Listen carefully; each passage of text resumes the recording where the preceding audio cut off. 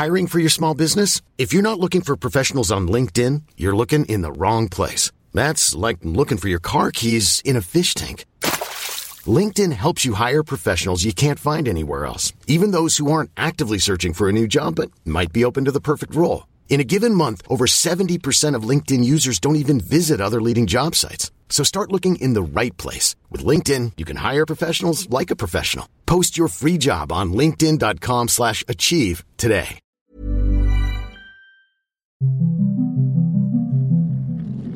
After the Apocalypse, a pandemic survival story. Season 3, Episode 20. Legacy.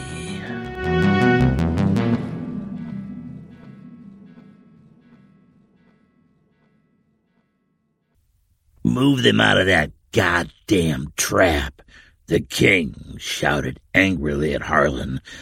Up the left, get around that strong point. His men had run straight into an ambush on their first approach, instead of the cakewalk they had assumed.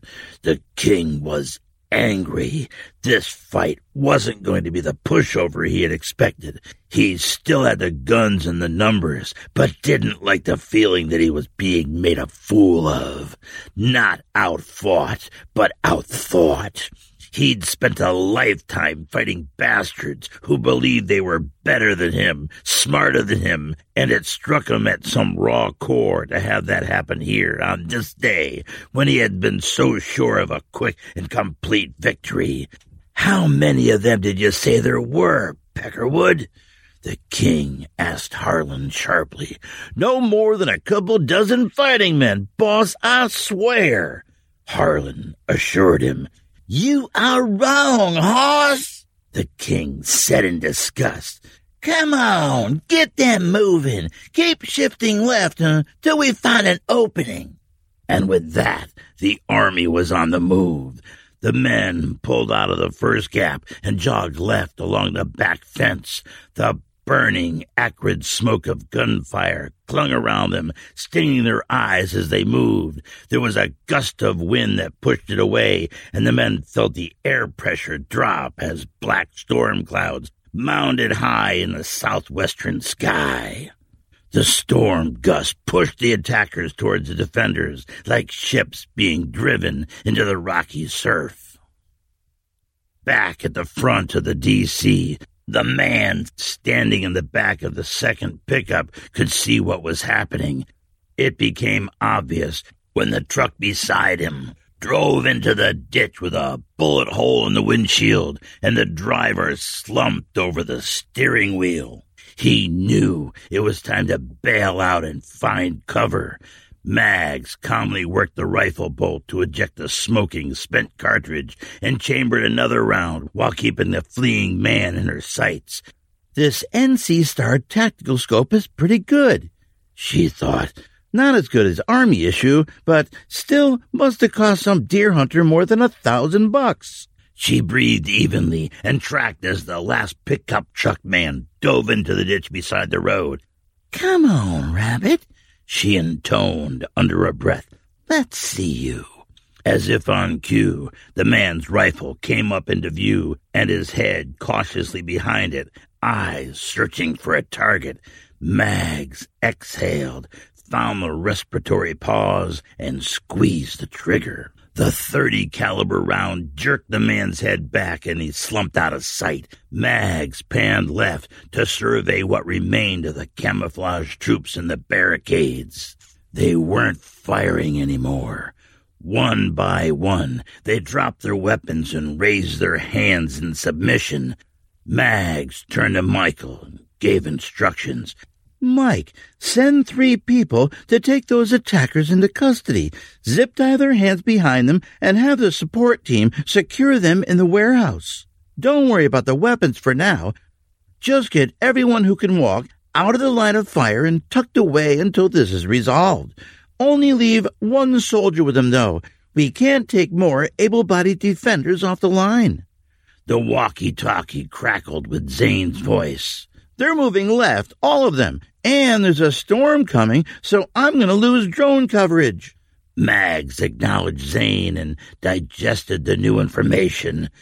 Get everyone else to the back of the line of defense as fast as you can. Shift in any reserves we have to keep in front of the king's flanking motion. She stared Michael in the eyes. I'll stay here with the skeleton crew. I'll call if I need you. You are in charge back there. Do what you think needs to be done. As the action slowed, she began to feel her injuries. She couldn't keep going like this. Her head was feeling foggy. Her hands were beginning to shake. Michael would have to handle the final action. It was in his hands now. And God's. The old man and Bill the dog burrowed themselves into the tall grass under a wild cherry tree at the back edge of the D.C. There was a slight depression in the ground, and they were well hidden. Probably end up covered with ticks, poison ivy, and chiggers, he said to the dog. Bill looked at him and did not respond. Bill was in the heightened awareness of battle mode, ready for anything. The old man considered the dog's intense stare and continued, But we're probably more likely to end up dead, so we won't have to worry about it. He scratched behind Bill's ears affectionately and leaned sideways to touch his forehead to the big dog's forehead. They stayed like that for a long moment in communion. Finally, the old man opened his eyes and whispered, Good dog. The old man readied his crossbow, and they settled in to wait. The king's army would have to come through here eventually if they kept sliding along the defenses. And when that happened, the old man would cut off the head of the snake, because that was how you dealt with kings and their armies. Remove the head, and the army would lose its leadership, its cohesion, and its purpose. It would dissolve. That was the key weakness of kings, dictators, and warlords. Always had been. This kind of army did not fight for dead people. Here was something the old man could do to make a difference, to end the battle, not the war. He knew he would probably die here today, but what did he really have to live for anymore? He'd found Paul. Was he needed anymore? No, if he was honest. He had no purpose, really. It was time to stop running, time to add his bones to that great pile, to add to the fine human legacy of regicide. One more dead man from one more wasteful war. Just like Paul had said, it was a never-ending cycle of human madness. At least, maybe, the old man could give himself a hero's death, make it all worth something. Finally, make a difference in his life here at the end. A good end, he thought calmly. The old man looked up as a brusque wind rattled the cherry tree and the grass around them. The leaves of the cherry flipped to show their silvered undersides, signaling a change in the weather. A dark fatness had overtaken the clouds, and thunder rumbled over the horizon. The temperature dropped, and a greasy raindrop smacked him on his upturned cheek. There was a storm coming, almost upon them. That was fine. He didn't mind the rain. It would add to his cover as he waited to kill the king. How many great battles in history had been determined by bad weather, and it usually favored the defenders. Hadn't the French knights at Agincourt discovered that as they tried to wade through the mud against a rain of arrows from the English longbows? Yeah, Let it rain, the old man thought. He inhaled deeply as the rain began to pummel the dry dirt around them. He loved that smell, the fresh smell of soil and dust being thrown into the air and consumed by the rain, the manifestation of age-old interactions between earth, wind, and water. That smell, born from the brief chaos as the forces of nature battled for dominance. Eventually, the rain would subsume the soil smells, and all would be wetness and wet smells. But in this moment, at the beginning of the storm, he could inhale and be part of the physically changing world outside himself, like men had done forever. It was part of nature's dance. No difference from the experience of those first hominids watching the storms roil across the African plain a couple million years ago. The old man remembered an experience from when he first started trail running. He stopped at Crawford Notch State Park in New Hampshire on a warm, late summer afternoon. He couldn't remember why he was in the area, but did remember the mischievous joy of pulling off the highway between appointments to run the rugged trails in the heart of the White Mountains. It was hot as he headed into the deep green forest. He was worried he might not have enough water in the heat, worried that he might have overstepped, might have overestimated his ability. Unprepared people died from exposure in these mountains in all seasons. After a couple miles, the trail turned to follow a rough stream bed up the mountain. His legs burned and he struggled, not yet the ultra runner he would become. He slowed to a fast hike, pulling himself through the jagged granite and exposed tangled roots of the stream bed up the side of the mountain, with his hands gripping the pitch-smelling young cedars that leaned in from the sides of the trail. It was hard work. He was soaked with sweat, short of water, and wondering if maybe he had bitten off more than he could chew. Eventually, the trail left the stream bed and headed along a ridge up Mount Jackson. But he looked at his watch and knew he needed to turn around. In those days, he had places to be, appointments, obligations, responsibilities. But the part of this memory that tied him back to the wet dust of this hole under a wild cherry tree in the distribution center was the rain and that smell. He remembered running down the mountain to his rental car. He was exhausted. He struggled to lift his feet to avoid catching a root and falling face first on the rough, rocky trail. And then he felt the barometric pressure drop. The forest darkened. There was a great rattle of thunder, and a deluge broke from the sky through the tree canopy. And as he ran down the mountain, soaked by the summer downpour, he remembered that smell, the smell of hot soil mixing with the rain. He remembered how it uplifted his soul and how he was filled with joy. He was no longer running. He was flying, pelted by the rain, buoyed by the refreshing force of nature, filled with the mystical power of the storm and the strength of the surrounding granite mountains. The old man smiled at the memory. He had forgotten that moment of joy, but the smell of the rain had brought it back vividly. It's funny how smells can transport the mind, he thought, as the first men of the king's army appeared around the corner of the metal building. He squeezed himself lower, out of sight. He needed to let the vanguard pass and find the king.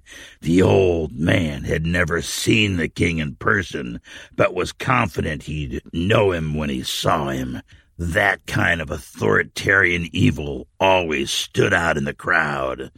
The king's soldiers streamed by, dirty men with rough beards, hunched as low as they could get, as if making themselves small would keep the rain off their backs. Grimly moving forward, most of them wore jeans and work shirts. There were a handful of leather jackets. The rain beat down and drained off the bills of their baseball caps. Their boots ground the grass and slipped in the mud from the rain, but on they came. They turned the corner of the building in front of where the old man and Bill hid and trudged by. 40 to 50 of them now knelt or stood, clustered in the muddy grass, waiting for instructions, huddled against the rain, weapons ready, grim, wet, but not yet beaten.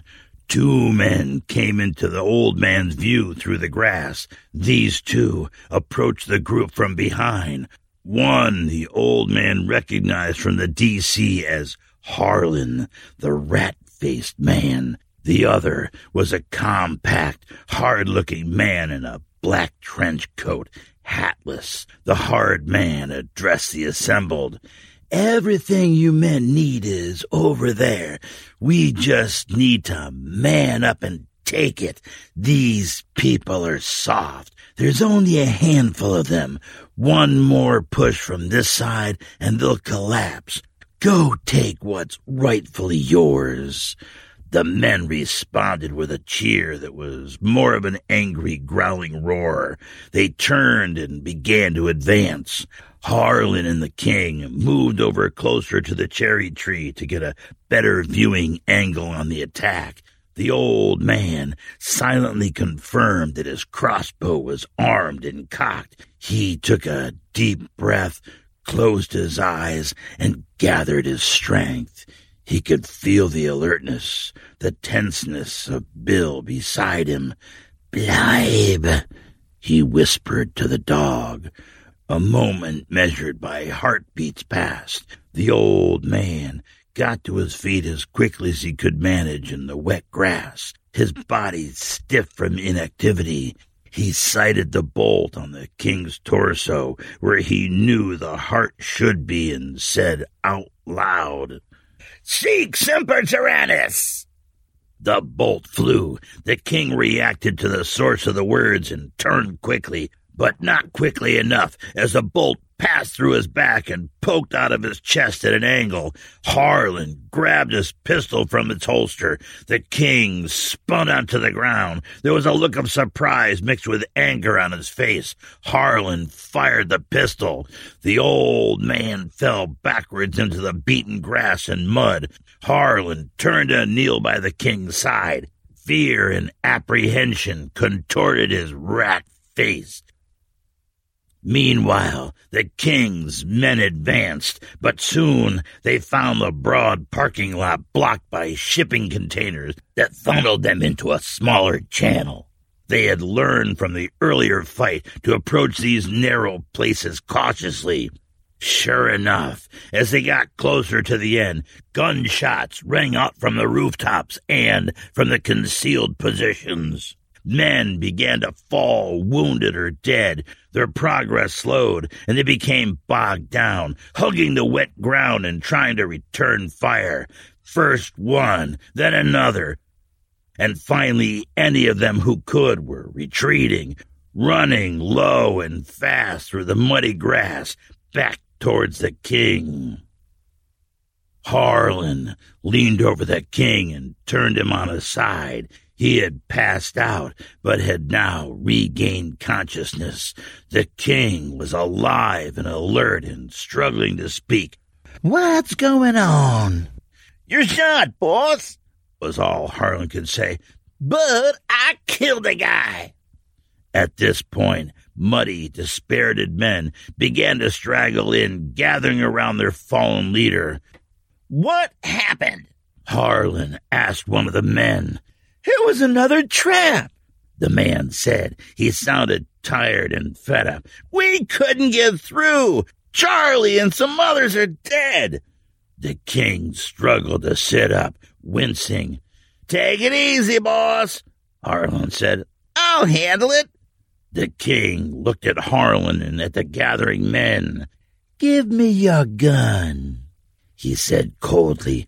Harlan smiled nervously, rainwater dripping off his chin. "Sure, boss," he said. He took the pistol out of its holster and placed it in the king's hand. "Help me up," the king said. Harlan and two of the men managed to lift the king upright as he struggled to breathe. They moved him cautiously to the nearby perimeter fence and leaned him against it. The rain was slowing now. Occasional gunshots sounded as the men continued to retreat through the gap. The king looked at the bolt sticking out of his chest, then at the ground as if lost in thought. Blood mixed with rain and dribbled off his chin onto his coat. He was struggling to breathe, but was not about to let go. Not yet. He raised his head slowly and looked at Harlan. "You screwed us over, hoss!" In a moment that no one saw, the king pushed the pistol under his coat against Harlan's chest. A muffled gunshot exploded. There was a look of shock on Harlan's face as he stepped back and looked with a mixture of disbelief and horror at the smoking wound. He slid slowly down the fence, clutching his chest, taking his final breath, and came to rest slumped in the muddy grass. "Let's get out of this shit show," the king said, spitting blood. With that, the king's army, or more accurately, the bloodied remnants of the king's army, carried their wounded leader off the field of battle. The old man was dreaming, not conscious, not unconscious, but somewhere in between. The long auburn hair of his young wife smelled like strawberries. It hung down and cascaded over his face and shoulders as they made love in the cramped double bed of their first apartment. She was so young and beautiful. He was just an intern then, but knew that bigger things were on the way. They were happy. He was content. All the potential of the world stretched out in front of him as a flower-strewn path. Suddenly, the warm dream image jolted into a jagged red blur. He flickered open a sticky eye. The sky was moving. No, he was being dragged. There were angels? Was he being dragged by angels? No, it was the dog. Bill was dragging him. The old man couldn't speak. But if he could, he would have told the dog to stop, to leave him in peace. He was ready to go. The moving sky slid by with each of the big dog's poles. The rain had stopped. He could see patches of blue. The storm had passed. The old man was content to die here in the wet Tennessee grass, with his friend Bill the dog as his final attendant. The sun would rise tomorrow on a bright new day, he mused. He had made a difference. He had stopped the king. He had found Paul. Paul was on his own path now and would be his own force for good in this dead world. Janet and the rest would carry on in their own way to make a difference and to rebuild. He had given them a chance. It was his final gift to them. His legacy. The old man saw birds dart through his field of vision. But there was something else. something that shouldn't be there. There was a chopping noise, and 3 more angels were flying across the eastern horizon. Not angels. Helicopters. That was strange. He hadn't seen an aircraft in months. But too late to worry about that now. Probably another hallucination as the blood drained from his head and his old brain searched for reasons. It didn't matter. He breathed in the wet haze smell of grass and the dark, earthy smell of mud. His vision was fading again. It was okay. He was ready. The old man closed his eye and smiled.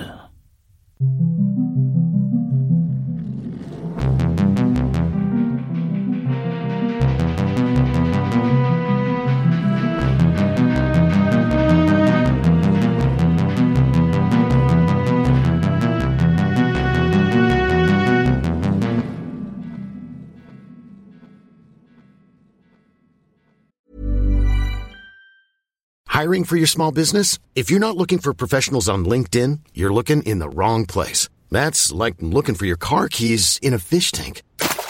LinkedIn helps you hire professionals you can't find anywhere else, even those who aren't actively searching for a new job but might be open to the perfect role. In a given month, over 70% of LinkedIn users don't even visit other leading job sites. So start looking in the right place. With LinkedIn, you can hire professionals like a professional. Post your free job on linkedin.com/achieve today. Many of us have those stubborn pounds that seem impossible to lose, no matter how good we eat or how hard we work out. My solution is PlushCare.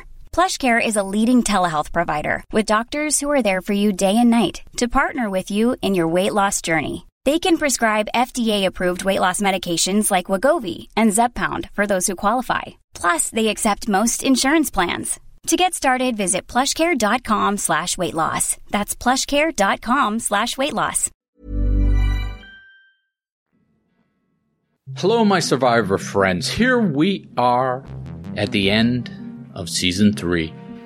And I don't know about you, but I am quite in awe of what we've accomplished here together. You, me, my editors, and friends all combined to keep the apocalypse narrative going for 60 episodes and keep it mildly interesting, maybe even compelling.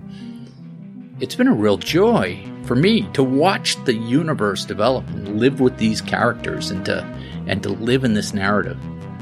And this episode did not exit the creative birth canal peacefully. It took some long thinking to get the ending the way I thought was acceptable to the themes of the show and the characters, and to give you the kind of quality narrative and ending that you deserve.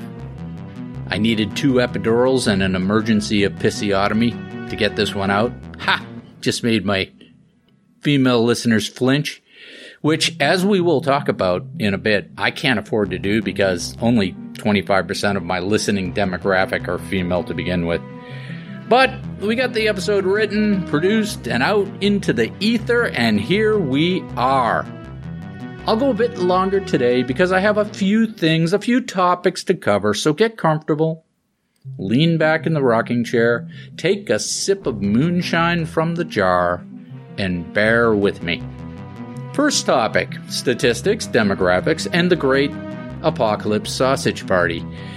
We are still running around 20,000 plus downloads a month, and we're at about 350,000 total since we started. We have 360 new members, or total members, not new members, in our Facebook group as of this morning. And Facebook, as it turns out, provides me data on the members. and I thought you might be interested, so I will share that with you. Demographic-wise, it's an older crowd. It skews towards the 35, even 45 plus, and it's 75% male. So welcome to the sausage party. I'm going to try to be more inclusive. I'm going to try harder, starting right now, starting today. Second topic, Dire Straits. One follow-up from the last episode where I was talking about the movie Local Hero. I forgot to mention that the soundtrack is by Mark Knopfler of Dire Straits, and it's really good. In fact, one of my top 5 favorite albums. Do we say albums? What do we say? Do we say collections? Aggregations? And that, my friends, right there is why we win the over 40 demographic. For anyone listening, regardless of how many times you have ridden this planet around the sun, go acquire the Dire Straits musical agglomeration, referred to as Live Alchemy, and you can thank me later. Find a quiet place, put on some noise-canceling headphones, and let yourself be transformed by that music. And wait for it, the last track on side 2 of the CD, or side 4 of the album, is the theme from Local Hero. Ba-dump. Next topic, Days Gone By.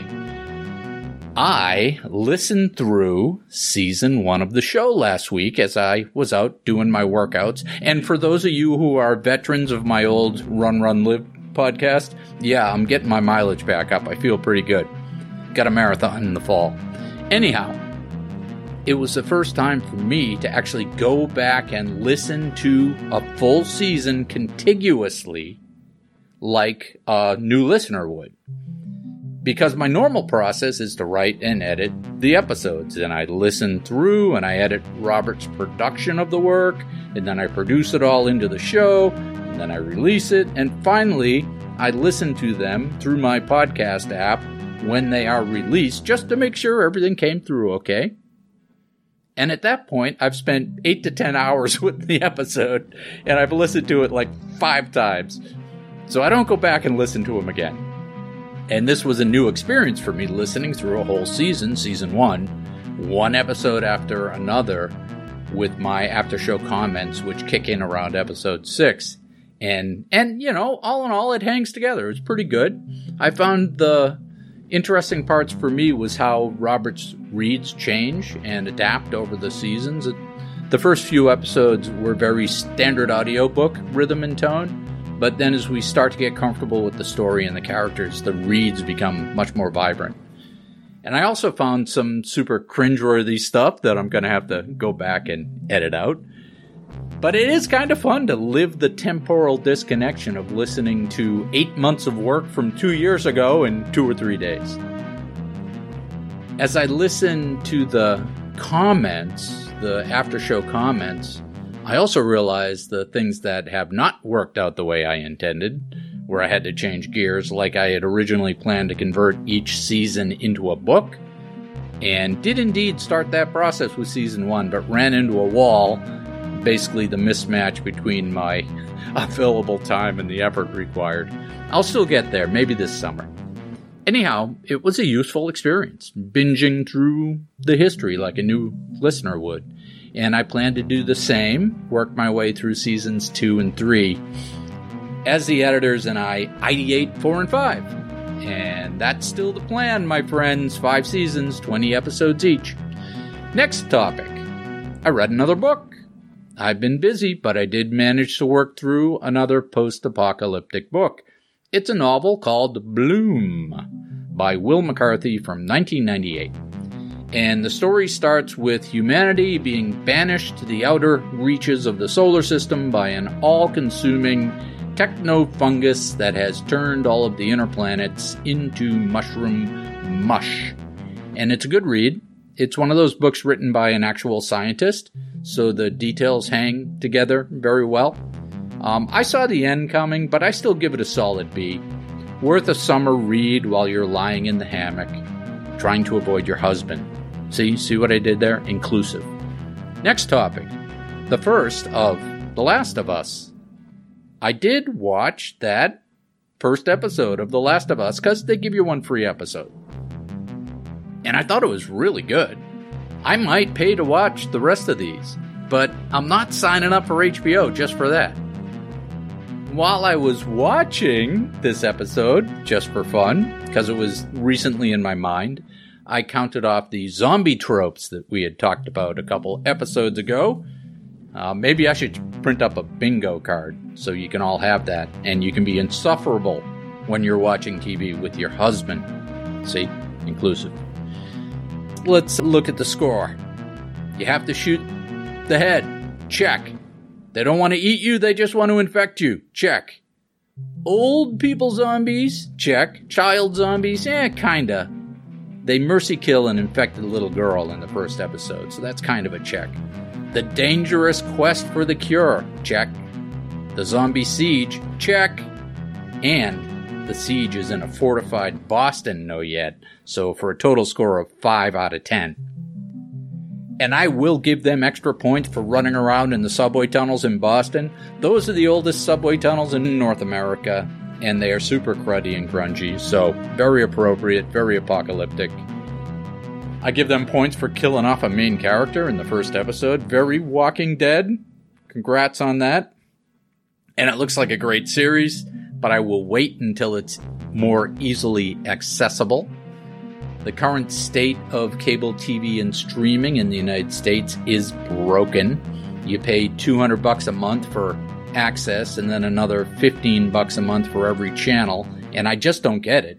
Who can afford to spend that much money on subscriptions? But I guess it doesn't matter, because soon all the content will be generated by the artificial intelligence specifically for you, and will become like the Eloi from H.G. Wells' The Time Machine, fed, entertained, pampered, and ultimately eaten by the Morlocks of AI. Okay, my friends, final topic. Where do we go from here? I will continue to develop, write, and produce the last 2 seasons on schedule. I'll probably start up again, as is my habit, in a couple months, depending on my summer schedule. To fill in the dead air, I will release some other things. I've got some things in the hopper, some stories from other people, maybe some interviews, and in the meantime, thank you for joining us on this journey. No, really, thank you. Thank you for your attention. Share this show with your friends and social networks. Let me know if there's anything I can do for you.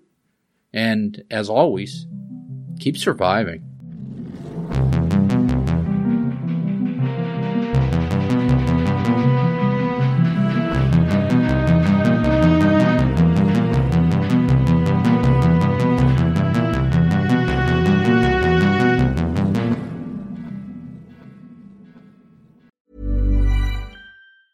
Hey, it's Danny Pellegrino from Everything Iconic. Ready to upgrade your style game without blowing your budget? Check out Quince. They've got all the good stuff, shirts and polos, activewear, and fine leather goods, all at 50 to 80% less than other high-end brands. And the best part? They're all about safe, ethical, and responsible manufacturing. Get that luxury vibe without the luxury price tag. Hit up quince.com/upgrade for free shipping and 365-day returns on your next order. That's quince.com/upgrade.